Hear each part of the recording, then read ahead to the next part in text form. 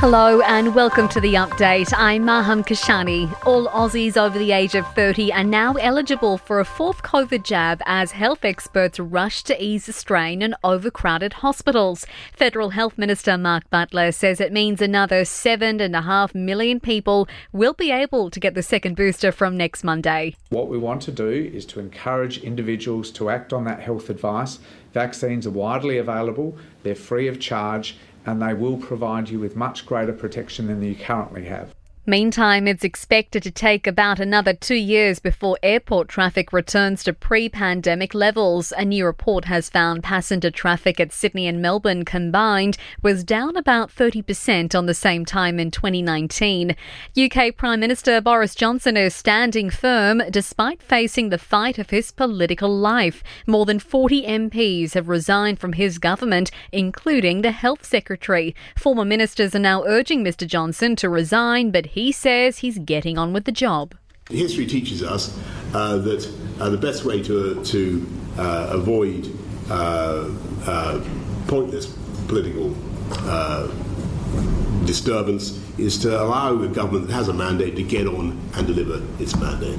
According to a new survey, many Aussies aren't quite as green as they like to think they are. The research by James Cook Uni found that 30% of those surveyed who claimed to live sustainably still wasted more than 10% of their food. Report co-author Dr. Breda McCarthy says it appears some people need to do more to put their money where their mouth is.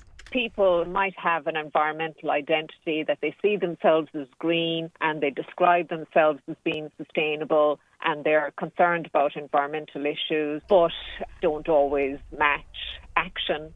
And first it was lettuce, then eggs, but the latest item hurting the hip pocket might just be the worst of all. We're being warned white wine prices are rapidly increasing with supply issues and the soaring cost of grapes to blame. Prices for white wine grapes are at their highest level since 2008. In sport, a devastated Jordan McLean has been ruled out of the Blue squad for the State of Origin decider after aggravating a hamstring at training. McLean says missing the opportunity to make his Origin debut has hit him hard. I still haven't talked to the family yet, so that's going to be the hardest thing is tell them my young fellas that won't be playing this week. Nick Kyrgios is following in Leighton Hewitt's footsteps, becoming the first Aussie to make the semi-finals at Wimbledon since the former world number one in 2005. He'll now play Rafael Nadal for a finals berth. Fellow Aussie Sam Stosur and Matt Ebden have made it to the final of the mixed doubles. And Aussie Simon Clarke has won stage 5 of the Tour de France, but the 35-year-old won't be wearing the leader's jersey. Wout van Aert remains the man to beat in yellow. In entertainment news, Johnny Depp is stumping up for charity, donating to 4 children's charities, including one down under. Fresh from his high-profile court battle with ex-Amber Heard, the actor has raised almost $800,000 through his Never Fear Truth Foundation, the Perth Children's Hospital Foundation, one of the recipients. Kim Kardashian has made quite the statement as she left the Balenciaga couture dinner in Paris, the 41-year-old star wearing a sequined black dress and a black plastic mask covering her entire face. And Justin Bieber appears to be recovering from his facial paralysis. He's been photographed smiling on a beach with wife Hailey after his diagnosis forced the singer to cancel all US tour dates.